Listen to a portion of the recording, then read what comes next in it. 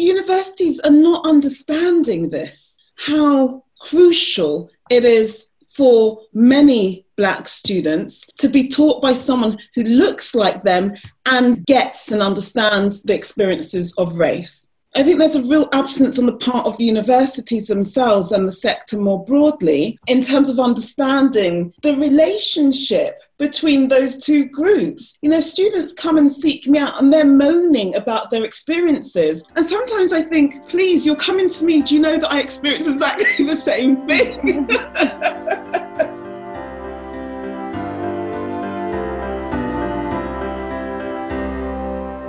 Hello there and welcome back to the Oxford PPE Society podcast. I'm Leo Naskow, President of the Oxford PPE Society for Trinity Term 2020, our lockdown term, the virtual Trinity.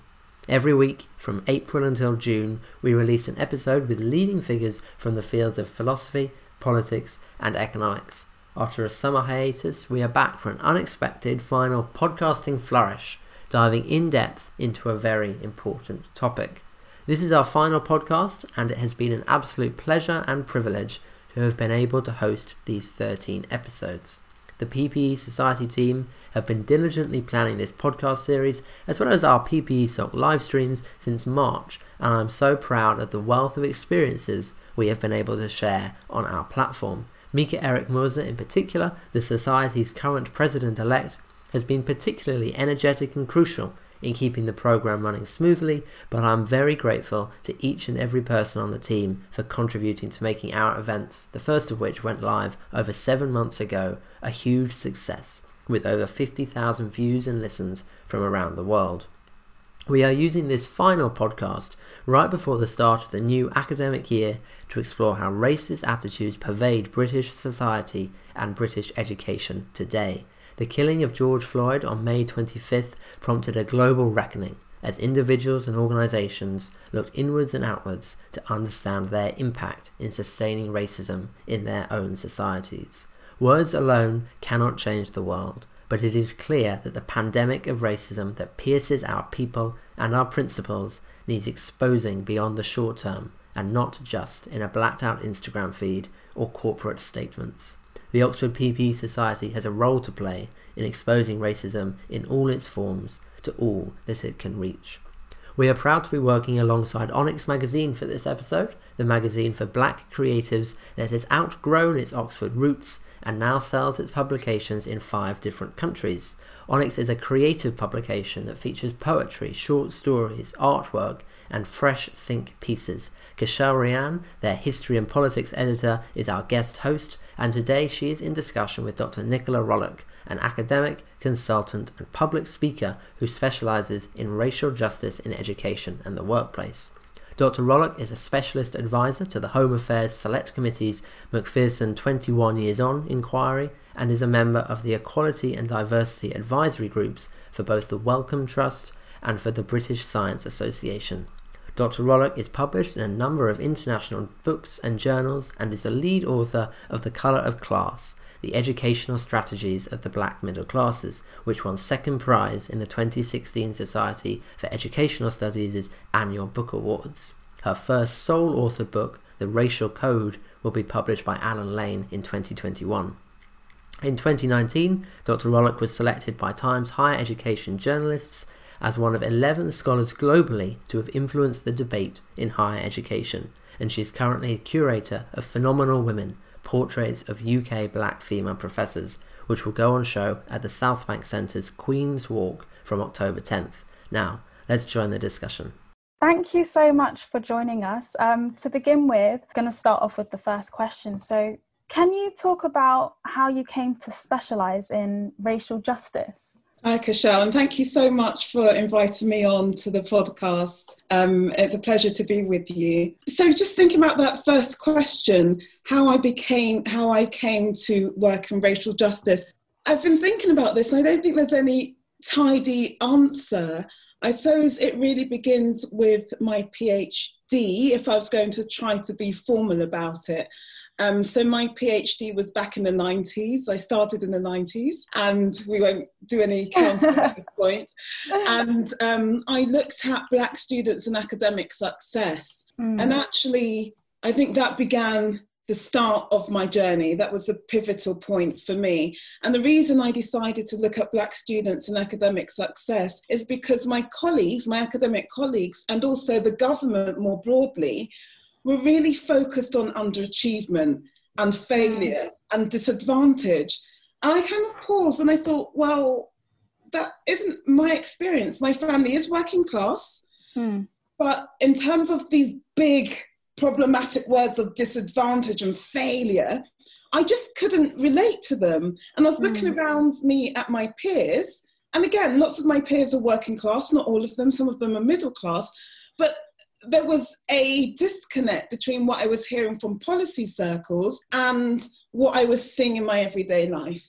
And I thought also that there'd be something really interesting and perhaps really useful in exploring how Black students become academically successful, given this broader landscape or this broader narrative of failure and disadvantage. And I didn't want to ignore the idea of failure, because I think it's an important one, but I felt that it was a limited one. I felt it was restrictive. So I wanted to broaden the debate by asking, well, how did these students, given this broader narrative, become successful? I think that would be my formal answer, but if you were to dig at me and probe at me, I'd probably say that I've been thinking about race in some form, some of it less tidy, before I became an academic, actually, before the PhD. My primary school was, up to the age of 8, was a state school. All types went there, different ethnicities,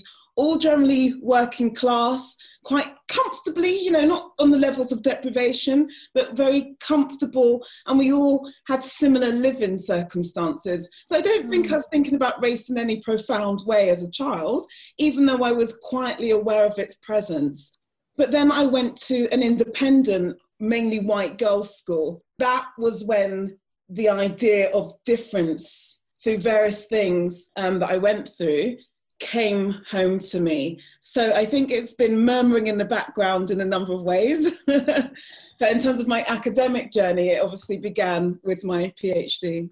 Wow, that's really interesting what you say about this idea of fixating on, well, not your idea, but I guess the wider narrative of fixating on things that are quite negative. You know, when you think of failure, you think of disadvantage. These, of course, you do, like you said, you do have to acknowledge these things in order to be able to move forward. But I think there is something about looking at that process in its entirety and focusing on the element of success and how you can replicate that is, of course, an interesting way to think about it. I also have not exact same background, but a similar for me. I grew up in a working class household and I went to pretty working class secondary school, state school, up until the age of 16. And then when I was 16, I moved on to a sixth form college, which was selective. And I mean, not to say that the people in my secondary school weren't high achievers, but in this school, it was quite different, the approach to our learning. And I was introduced to a lot of people who I wouldn't have come across in my secondary school. So I think that was definitely a learning point for me. It's interesting, isn't it? Because in my primary school, my state school, I was top of the class in art. And I was pretty good at art. And then I went to the independent school and I kind of dropped it after a few terms because there were girls, there were white girls there, white middle class girls there for whom museums and art was completely central to their lives, completely central. So they'd been socialized quite differently in terms of their engagement or their consumption of art, and particular types of art, I would also say as well. So the kind of art you'd see at the mainstream art galleries. And my consumption is very different. And so it's really interesting about what is seen as acceptable and normal within different spaces as well. And I know we'll touch on this later on in our conversation.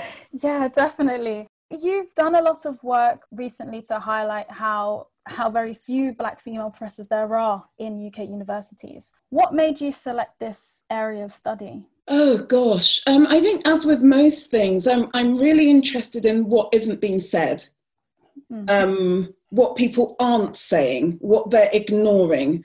And I'm really fascinated by data. So many years ago, and I remember I had a mentor, I was assigned a mentor when I was working as a researcher at a particular university in London. it was an older white woman. So this, I wouldn't necessarily have chosen her myself, given the kinds of issues I wanted to explore. Mm-hmm. And that's a bit naughty, actually, if I'll confess, because I wanted to get a feel of her engagement of issues around race. Mm. And so I said to her, did you know that there's 17, this is what the figure was at the time, wow, Black female professors? And I paused. And she said, oh, no, you mustn't be disheartened by this. You too can do it. You know, chin up and you can progress. And it was really interesting because that's not what that wasn't the point of making that statement. I was really interested in how it's possible that there are just 17 Black female professors. It wasn't a sense of woe on my part. I didn't need my confidence boosting and being told that, you know, you too can make it if we try really hard. That wasn't the narrative. And again, that is often the narrative we hear when it comes to issues of race, that, you know, if your confidence is okay, then you too can make it because we live in a meritocracy. And actually, as I say, I was very much interested in how is it possible in that day and age, so I was thinking obviously in the present tense, in this day and age, that there could be 17 Black female professors. What on earth is going on? What is going on broadly, societally? What is going on in terms of higher education, in terms of recruitment? What is going on in terms of progression? What are the experiences of these women? How did those 17 kind of break from the fold and make it to the end line, if you will? And so I've always had that rumination, if you like, that concern, those sets of questions in my head. But it was only latterly in 2018-19 that I was awarded some funding to actually look at this empirically. And what I was interested in is examining the career experiences of Black female professors and also specifically their strategies. So what strategies did these women who are now professors make use of, be it consciously or only in reflection, to help them navigate the higher education terrain to enable them to reach professorship? And I have to say, what I heard, I mean, I'm already quite sobered, I would say, by my own experiences in higher education. But what I heard, I just thought this is a damning indictment on the sector and the sector's engagement with racial justice. Because what I heard time and time again is that these women, their work was not valued. Or in one case, I remember one professor saying to me, look, talking about her journey, saying to me, look, I can see my white male colleague over there only had to put in one book manuscript as part of his submission to professorship, as part of his application. I can see my white colleague over there only put in one or had none. Based on my experiences, I'm going to put in 3, because then they can't have an excuse, or at least it minimizes the possibility that they will use the fact that I have X number against me. And so that really sobered me up. I think there's a real vacuum, a missing, and I would dare I say, a violence being done unto women of colour within the higher education sector. You know, what you've just spoken about then again, for me, is this theme within your research, you know, right from the beginning, is focusing on this idea of the process. What steps are being taken in order for someone to be able to reach that point of, you know, becoming one of the 17 Black female professors. And for me, what's really quite striking is just how much extra work that these people need to do in order to achieve the same as someone else. And for me, this is a clear indication that a meritocracy is a fallacy. Absolutely. And I couldn't have put it better myself. And I think in my report that I wrote, capturing the findings of the study, I include a diagram mapping. So having looked across those professors that I spoke with, I spoke to 20 of what were then 25 Black female professors, UK Black female professors. I traced the conventional route from entry point as lecturer through to professorship in order to show the kinds of decision making and processes and barriers that normally or conventionally present themselves to the Black female scholar on her journey to professorship. And when you look at that diagram, it helps you to better realise or understand why there are so few. Now, and let me just expand on that. Quite often when it comes to issues of race, people say, oh, well, it's a pipeline issue, not enough are coming through. You know, frankly, I think that's very lazy thinking. And the analogy that I draw is this. You might have a bucket. So imagine that the higher education sector is our bucket and our pipeline is water being poured into the bucket. The problem with this bucket is that it has holes. It's rusty and it has holes all the way through and it doesn't really have a handle. So what happens is you can have as many jumping into this bucket or pouring into this bucket, to keep with the analogy. But the problem is the bucket is not containing them. And we know from the research evidence that Black and minority ethnic scholars more broadly are more likely to consider leaving higher education to work overseas compared with their white counterparts. But we also see that evidence reflected in the statistics. So we know that out of Black men, white women, white men, proportionally, and I think this is key, proportionally, you're less likely to be a professor if you're a Black woman. So in other words, Black women are really invisible in higher education in terms of their experiences. I really like the idea that you talk about by using a map, because I think, you know, mapping that out visually for people to be able to see and recognize is key, because we need to find all kinds of ways of reaching these people to say, hello, something is going on here, please can you have a look. And, you know, you also wrote about that research for British Vogue, which is it's not the usual space for an academic. So how did that come about and why did you think it was important to write for them? This is me being a very bad academic and not just publishing in high status journals. I suppose I have various discomforts with higher education. I think we are very blinkered in our view. So for me personally, as a Black woman within a university or a sector space, a higher education sector space, I don't particularly feel welcome as though I can be completely myself. You know, there are restraints, there are compromises. And let's be clear, we all have to make some compromises. But I think there are particular compromises one has to make when racially marginalised and the intersections of that.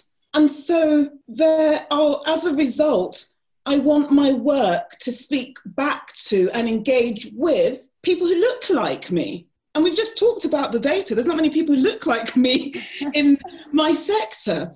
And I'm also really clear that I don't just want to talk to other academics who are coming up with these convoluted phrases and terminology. I think that has its place. However, what I'm most keen on is bringing the issues, the debates that I have learnt to understand as an academic to a broader audience. And it's for that reason that I just approached Vogue and I said, would you be interested in running this feature? I was actually at a reception. This all sounds really awful to say this, but I was at a reception in Downing Street and Edward Enninful was there. And I approached him and told him about the number of Black professors that there were, UK Black female professors. And at the time there were just 25. And he was aghast. And he suggested that I get in touch with their features editor, which is what I did. And that's how the piece came to be. I just want to stress that in terms of engagement, informing debate, I would argue that Vogue piece has perhaps done more than sometimes some of our academic articles that are 8,000, 10,000 words do in a journal. And I think that the journal articles have a place, but in terms of how we assess excellence within higher education, I think that our concept of excellence should also incorporate these other forms of engagement, and they should have the same level of respect, because they don't. One is seen as taking precedence over another, but they should have the same level of respect, particularly if they're challenging the status quo, particularly if they're engaging different audiences and encouraging them to think differently about what are now historic and systemic issues. One of the things that you mentioned when you were speaking there was about this idea of academia tending to use a lot of convoluted language. Sometimes it can be quite difficult to read and understand for the wider public just because of the terms that they use. And so that brings me to thoughts about campaigns, and there's been a movement to decolonize the curriculum at universities. So one of those things is maybe the way that these articles are written, the language, and in terms of accessibility. But there seems to be a lot of resistance to this at universities. Why do you think that is? Well, I mean, in brief, this requires a wholesale change. At least the way that I understand decolonization, it is about subverting the existing status quo and challenging the existing power hierarchy. Now, conventionally, people who are in positions of power don't want to give up that power.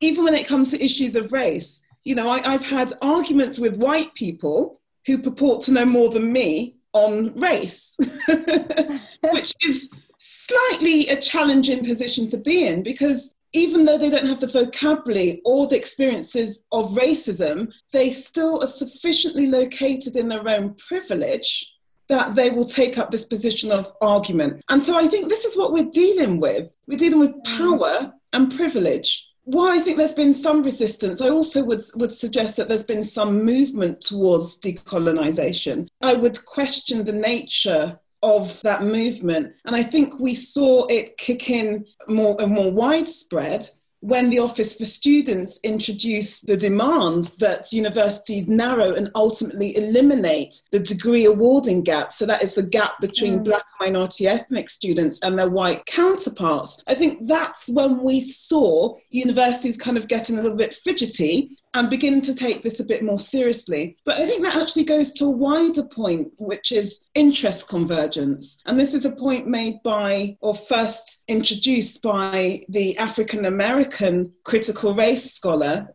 who is a lawyer by trade, Derek Bell. And he argues that advances for people of colour, for Black people, will only come if it's also seen to be in the interest of whites.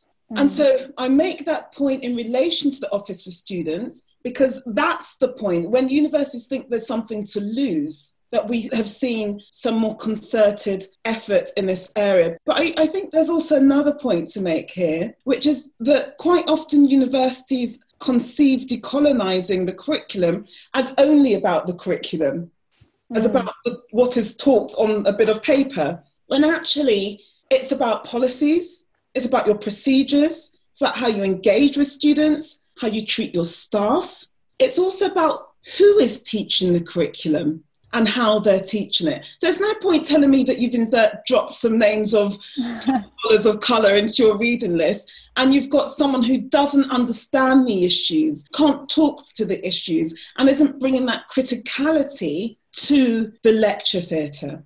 It's funny that you say that, because as a Black woman myself, your work is actually what brought me to Goldsmiths in the first place. I am now studying, I've just finished my master's degree in race, media and social justice. But thank you. And I initially planned to study the MA in education, because I saw that you were teaching the race, culture and education module. And I thought, wow, this is so exciting. I told some of my professors that I was quite close with when I did my bachelor's. I said to them, there's this university, there's a Black lecturer who's going to be, talking about race, culture and education, mixing all of these different things. Because at the time, I actually wanted to become a professor, because I noticed that there were no Black professors in my department, let alone Black female professors.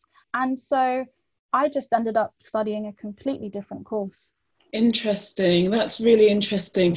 And I think also really interesting because, you're not the first person to say that to me. I've heard other students say it in terms of looking for black lecturers, looking for a PhD supervisor, and they will go far and wide trying to find someone who's of colour and I think the and bit is key, and gets the issues. Because we know that not every person of colour really gets the issues. Let's be clear. Yeah, for sure. But I think universities are not understanding this. They're not understanding how crucial it is for many black students to be taught by someone who looks like them and gets and understands the experiences of race. And there's a real absence, I would say. I know that the Office of Students is trying to push universities to think better on this, but I think there's a real absence on the part of the universities themselves and the sector more broadly in terms of understanding the relationship between those two groups. Students come and seek me out and they're moaning about their experiences. And sometimes I think, please, you're coming to me, do you know that I experience exactly the same thing?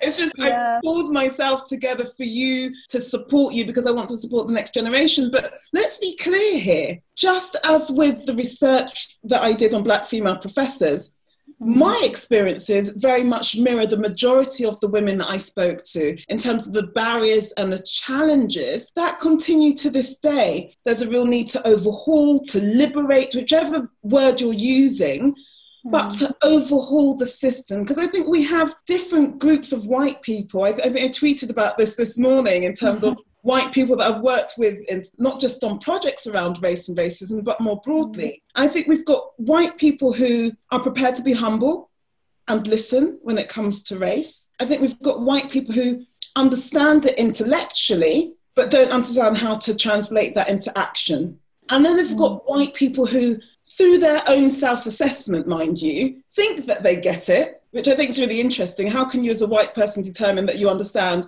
the experiences of people of colour and racism? I mean, that says enough as it is. But at the same time, will go to any lengths to protect their own interests. And in so doing, are quite prepared to undermine people of colour and any project. So that's what we're faced with as a sector. And I think if we're to zoom out, it does beg questions about who's editing journals, who's awarding funding, who gets that funding, who makes decisions about who's teaching. We have something most academics are obliged to work to, called a workload model, where there is a time calculation attributed to each of our pieces of work. So, for example, we'll be told that if a student's essay is 3,000 words long, it should take you this long to mark it. Now, that's really pretty in practice, but if a student has been struggling with an issue, or if they have got challenges in terms of writing, it can take you 45 minutes, an hour. But it doesn't really matter because you've got to get the work done. And then I think there's an additional area of responsibility that often comes into play for black scholars, which is the point I made earlier. Black students gravitating to them for mentorship, for guidance. That doesn't appear anywhere in the workload model. So the fact of my being a black woman and the issues that I would have to deal with within a university, they're in addition to my job description. And again, the sector has been very, very slow, and I would dare say complacent, when it comes to waking up to these issues and the weight, the burden that it places on scholars and also students of colour. I think what you've said there is really, really important, because in part we are still thinking about this issue of the impact of poor representation. It's not just there are only 17 black female professors, and that means that it's going to be very difficult for students to gravitate towards people who look like them if there are so few people in the institution. But I think there are many wider points that we can think about, as you've just mentioned. Recently, and this is an ongoing issue, so it's not something that's just happened over this summer, there has been a striking focus on racism following the murder in the US of George Floyd. Can you please share your thoughts on that? Yeah, I don't think I have a single thought. I have lots of thoughts. My heart goes out to their family and how devastating that must be to have your child experience injustice, but also to have it broadcast in such a deeply political way. And of course, it's made political by the perpetrator and by the colour of George Floyd's skin, and the fact that we know that this kind of violence, as you say, is not one-off, that this is part of a historic narrative, not just in the US, but also in the UK. My thoughts, as I say, I have many thoughts on it. I was sickened to watch it, but I was also very much sickened by what followed in recent weeks and months. And what followed was this sickening display of empathy and outrage on the part of many white colleagues, peers, friends. And the reason I use the word sickening, because I think there is a question to be asked. And the question to be asked is this: where were you before George Floyd was murdered?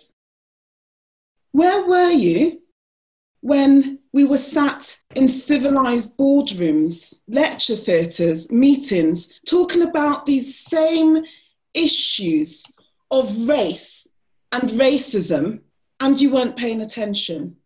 Where were you when black boys are being disproportionately excluded from school? Where were you when we've been talking about how few black female professors there are? Where were you? Are you actually telling me that in order for white people, and let's say the majority of white people, to wake up to the violence of racism, that it took a black man being murdered on the streets of America and for that to be broadcast globally? And I think that's one thing. It didn't just take that. It also took, we needed to be primed.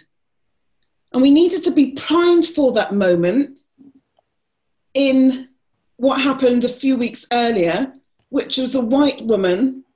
Are you okay? Yeah, I'm okay. It's fine. Please continue. It's okay. This always makes me so emotional.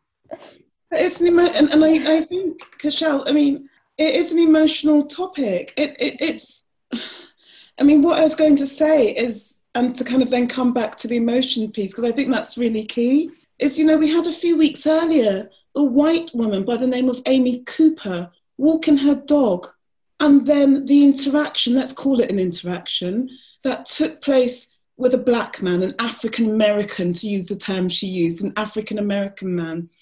And I think what's so both fascinating and disgusting about that encounter is the fact that we have this African-American man doing something that we might not usually associate African-American men doing, this very innocuous act of bird watching. And the juxtaposition between that and the violence perpetrated by this woman was nauseating. And I want to say a third thing, because we have to look at the conditions under which we had this outpouring of shock from white people. This murder, recorded, broadcast, people being primed by what happened with the Cooper affair. And let's not forget that we are all globally, each and every one of us, in a state of heightened vulnerability because of a global pandemic. Yeah. Are you really saying to me that we need those three factors in play before white people will go and buy every single book by a black author so that you can no longer get them on the shelves? For me, Kashal, and I do want to kind of pause and recognise your upset and my frustration, because there's something that strikes me as quite abusive about that. Because let's not forget, we have our Anthony Walker, we have our Stephen Lawrence, we have these people in our own country. So yeah. I perhaps have a different approach to many of my colleagues of colour who are speaking on these issues, in that I'm quite nauseated by what I've borne witness to in the summer, not just the act itself, as in the murder of George Floyd, but by the statements that Black Lives Matter.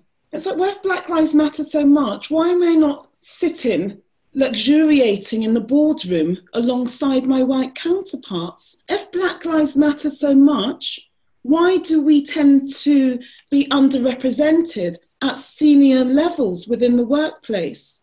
If Black Lives Matter so very, very much, why, when we look across every sector, are the odds stacked against us? And let me be clear, just in case anyone listening to this is taking the view that I'm embodying a victim mentality. That couldn't be further from the case. If that were the case, I would give up on what I'm doing altogether, and I wouldn't be pursuing the debates, the argument, the policy changes that I've been pursuing as a Black woman who is not herself outside of the issues. If we were so quick to embody a victim mentality, there wouldn't be, for example, the power list of the UK's most influential Black Britons.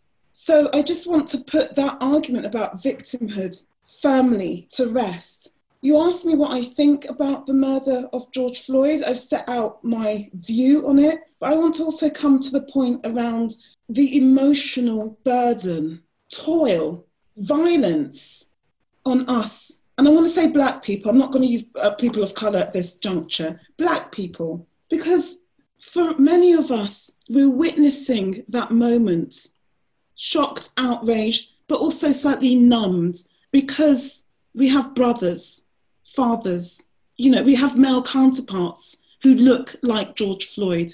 We ourselves as Black women are not outside of the issues.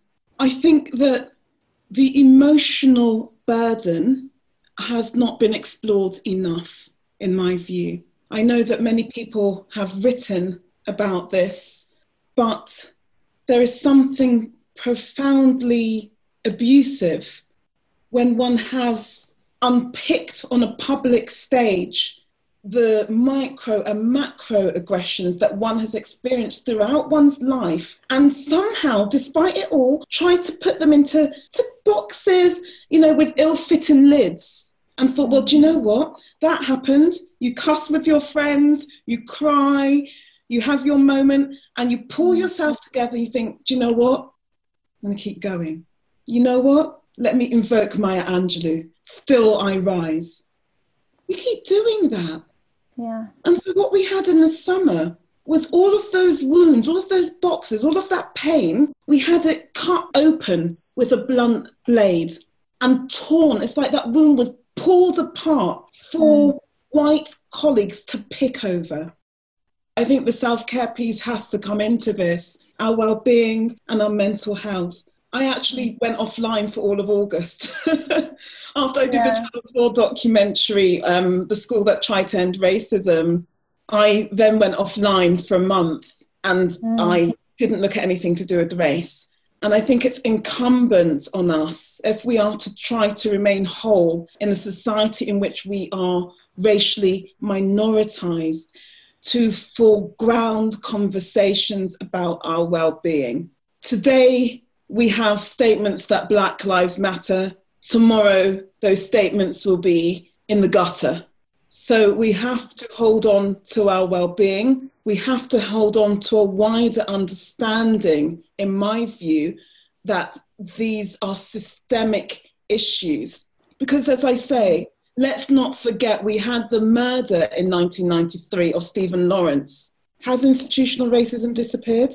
Has racism disappeared? Let's not even bring the institutional into it. Let's not forget the historical lens when it comes to thinking about these issues, when it comes to zooming in on George Floyd. Let's not forget the history. Take advantage of this moment, but let's hold dear the historical context, our understanding of how systemic and embedded these issues are, and also keep to the fore considerations of our well-being.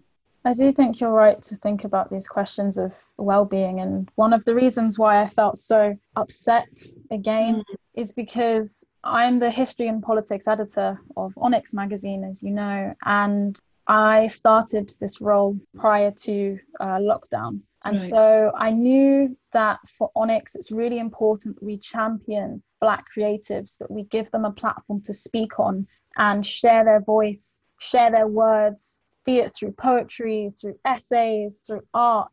And well, I mean, even prior to that, I studied race, media, and social justice, and I started that last year. So all I have been reading about, all I have been focusing on are these questions of race, are these issues of racism. And so we swing round to the summer following the murder of George Floyd and the outrage from everyone. I spoke to some people and I told them about my position as history and politics editor of Onyx magazine, and I told them what the magazine was about. Mm-hmm. Some people said, and also the same of my degree, they said, oh, that's really topical at the moment. And I thought, topical? Yes. This is topical now. I started this master's last year.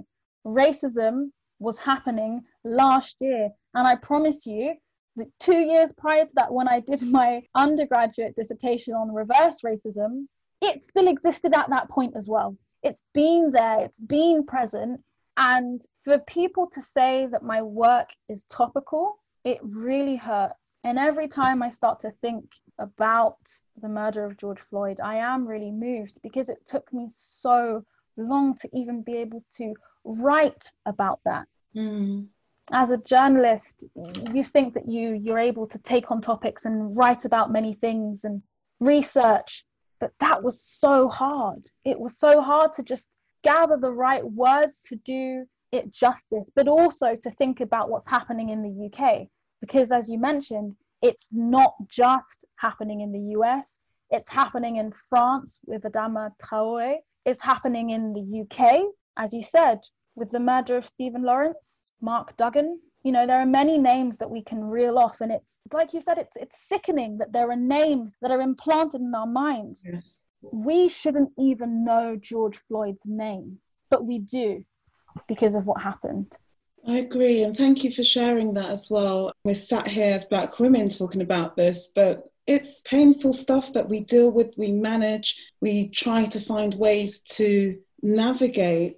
Earlier you were saying you were really excited to see me, and obviously I wasn't there in the end, so you changed course, but a Black female scholar. And I wonder whether you could just say a bit more about why that was important to you. I mean, in some ways it seems obvious given where we've just landed, but could you just say a bit more about why that was important to you? Again, it touches on the things that you mentioned about representation. It's not just about having someone there who looks like you for the sake of seeing a mirror. It's far more multi-dimensional than that. Yes. You know, it's thinking about someone who you can connect with in terms of the type of work that they're looking at, the way they're thinking about that work, how they can help to guide you to navigate these spaces that are not created for us. There's no other way to describe it. These institutions were not designed for women, first of all, and they definitely weren't designed for Black women. So even just entering a space like that, it can feel oppressive. It can feel like you're not supposed to be there. And I think this was probably one of the most difficult things that I was dealing with when I studied my undergraduate degree, was that there really wasn't anyone who was Black.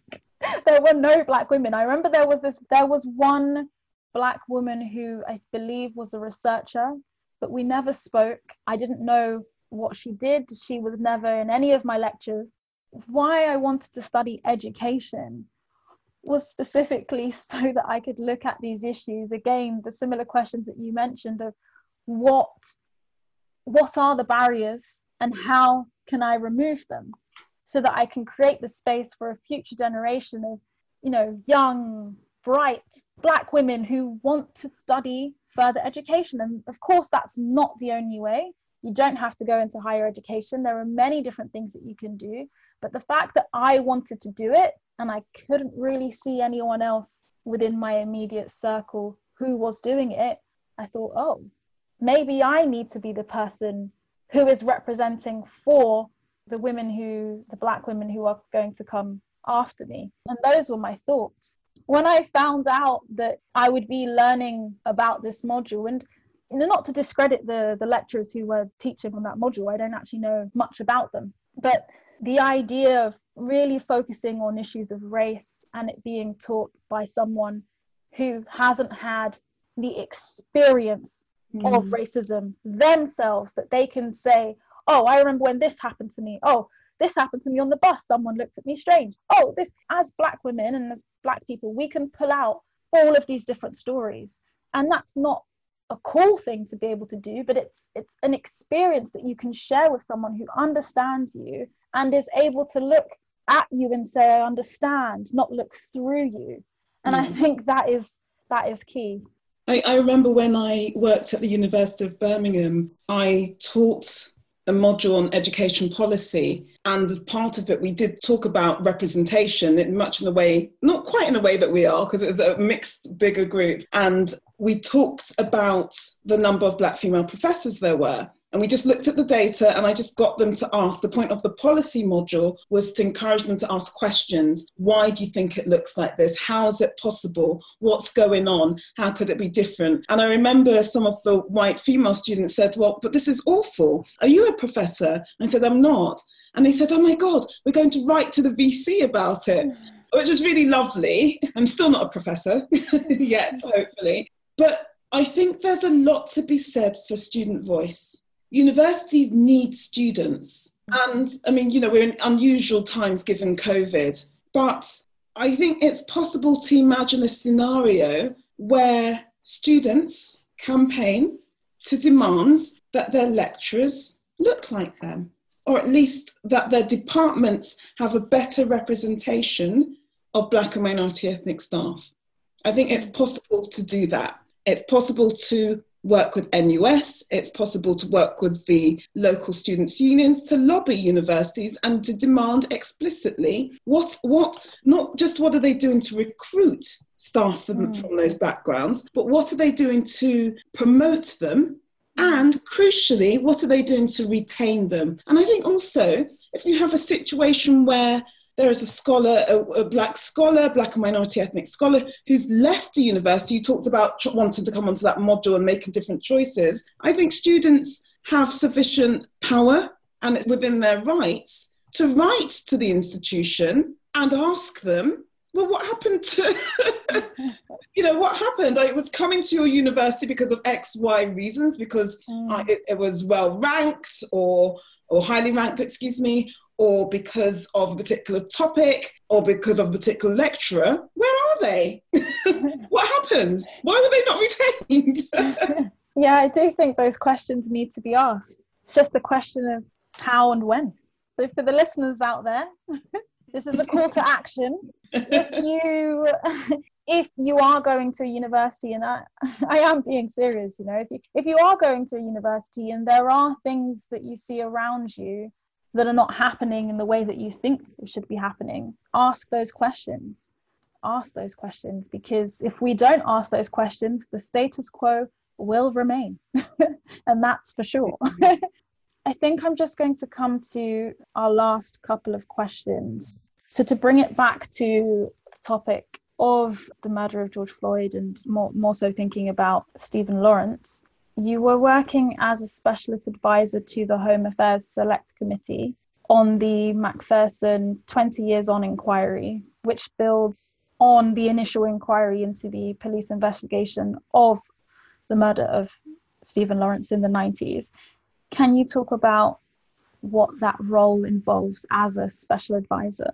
Yeah, so I am still a specialist advisor to the Home Affairs Select Committee, and I obviously can't speak about the inquiry because it's ongoing and we've not yet published the report. But I can speak more broadly for your listeners about what the specialist advisor role involves. And the specialist advisor works very closely with the committee team, who are very much behind the scenes, to support the committee itself. And I think the nature of the involvement of a particular specialist advisor will vary according to the inquiry and the subject area. But conventionally, they are bringing their expertise, their knowledge in a particular area to support and inform the inquiry.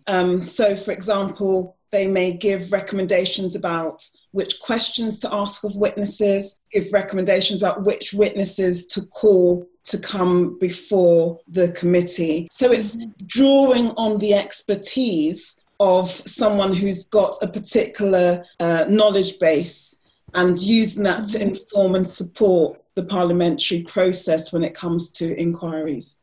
I will not ask any more about it since it's ongoing, but thank you for that. That is very comprehensive. So, to end on a slightly lighter note, well, to begin with, in your work, you are always challenging perceptions and you're always pushing people to reconsider that status quo. And you recently curated and commissioned photographs of Black female professors for Nominal Women exhibition. Why was it important for you to do this? And why was it important for you to do this now?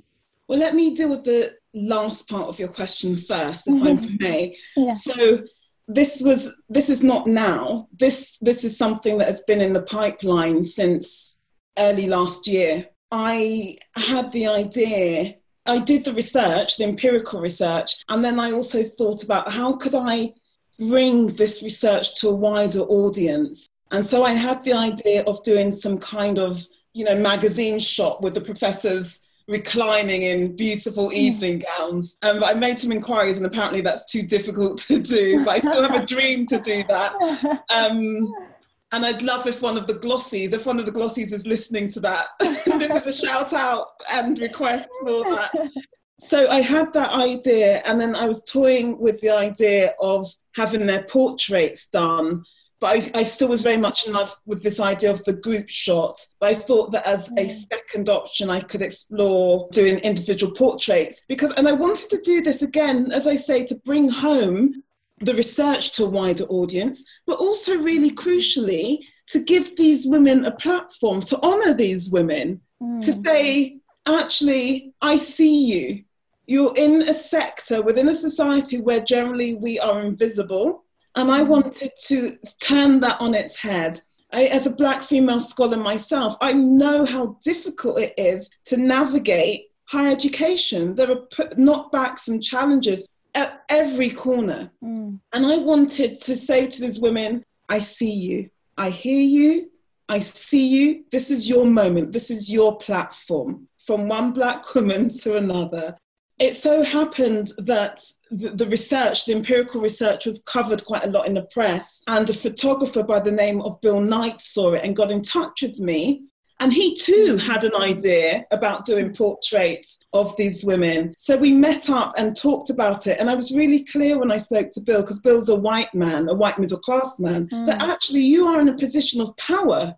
As someone who's standing behind the lens, you are in a position of power, but also as a white man taking the portraits of these Black female scholars, you stand in terms of your identity in juxtaposition to them. And it's really important that you consider the power that you hold, both in terms of your identity and also as someone behind the lens. And I think that'd be an interesting conversation to unpick and explore with Bill in terms of how he's found that journey and his own reflections as he's engaged with the project. So I commissioned Bill. He spent a lot of time sourcing funding for the project. And I subsequently commissioned Bill to take the portraits of Black female professors. And I broadened it beyond what the data show, because I wanted to capture as many as possible within my budget. So I captured, I think, women who'd been professors at some point over a 3-year period, as I say, because I wanted to give as many that platform as possible.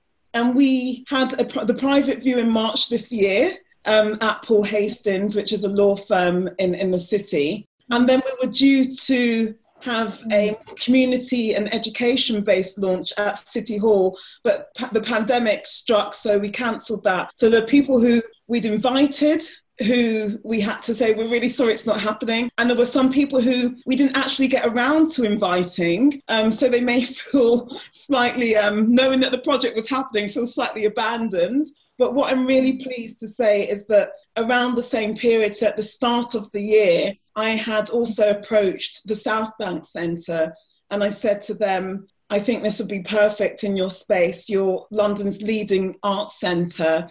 This would be a magnificent platform to showcase these Black female scholars. What say you? And they said yes. And so The conversation has been happening for a long time. I'm really pleased that it hasn't just been a trigger reaction or response to what we were talking about earlier in terms of George Floyd. So what's happened is that latterly we've picked up the conversation, and Phenomenal Women, Portraits of UK Black Female Professors, will be on show at the South Bank from the 10th of October through to the 8th of November. And it's outdoors, so it means that, hopefully means that people feel comfortable visiting, knowing that it's in an outdoor space. Wow, that's so exciting. Yes, it is. A lot of work behind the scenes. And I have to say, I just want to give a shout out to the team at South Bank, because I know that they have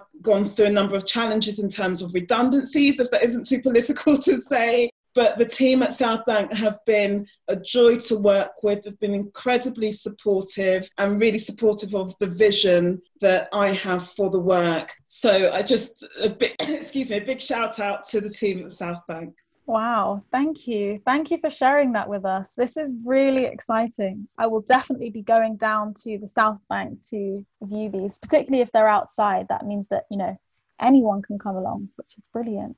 Thank you so much for taking part in this interview. It's been an absolute pleasure to have you on here. And I'm really happy, actually, that we were able to touch on lots of different points, from slightly more emotional topics to this really incredible exhibition that everyone has to go to. Thank you so much. Kajal, thank you so much. It's been a joy speaking with you. I know our conversation obviously has been challenging because neither of us sadly are outside of the issues, but I think we also ended on a lovely note, which is a celebration of Black women. Yeah. Thank you.